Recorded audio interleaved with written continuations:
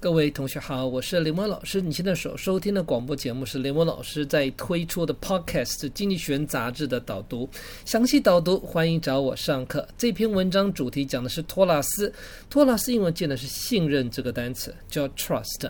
那反托拉斯呢 antitrust， 他说其实5年前反托拉斯这样的一个议题没人在谈，他用一个 backwater 来形容。在美国基本上呢 trustbusters 就代表说专门对付这些托拉斯的机构，也根本没有看出来这些大公司的崛起。听一下。 5 years ago antitrust was a backwater. In America complacent trustbusters had failed to spot the rise of big tech firms. 欧盟注意到了，不过采取行动却是看不出来，因此呢不管怎么讲，最后还是有些行动产生了。它有一个叫 competition cap 就条子来注意到这个事情。 In the European Union they noticed it, but didn't do much.But the competition cops have at last sprung. 于是乎在今年15号的时候，就算是2个礼拜前吧，欧盟终于首先开始采取的行动，它通过了2项法律。它要求什么呢？ sweeping 这个字叫全面性的，他说很多的监管机构来监看到底矽谷要做什么。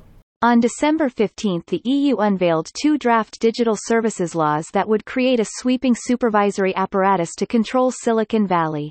因为欧洲采取的行动，所以美国这边可能也醒来了吧。联邦政府终于决定要对反托拉斯的案例开始对付2家。各位听听看后面就知道哪2家。注意，反托拉斯叫 antitrust， 这是我们今天讲的重要单词。 In America the federal government has just launched antitrust cases against Google and Facebook.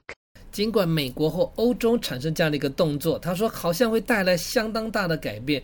他用 shift 这个来形容什么改变呢？譬如竞争政策、竞争的游戏规则，不管是在我们这一代还是这5年，但不管怎么样，但是你觉得投资者应该很担心吧？就是说哇，我们的科技公司开始被几个大国家开始对付了。他用一个叫威胁来形容。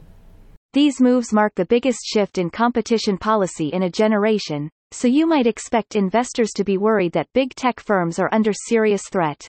很有趣哦，他说结果大家是漠不关心。他用了一个很有趣的单词，我跟你提示看，他用一个不同的相反词，不同的相反词却不是相同的。不同你听过吗？ difference 这个是不算太难的。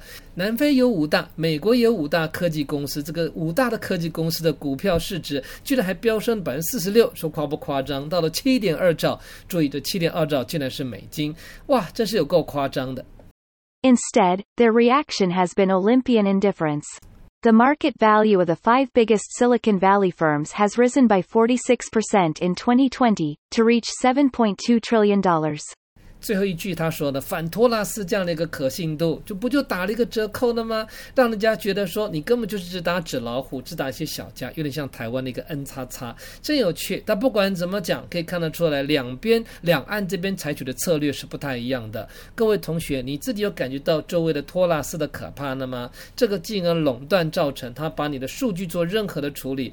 最简单的，譬如说我在使用 Google 的时候，常常我们习惯把账号密码存下来，他就说你的账号密码有些被盗了，哇，他是有提供我的一些讯息了，但是我们还得一个一个去改变它，也是格外的辛苦，这是一家垄断的结果。 Antitrust's credibility deficit reflects a lack of transatlantic unity and the flaws of 2 very different strategies.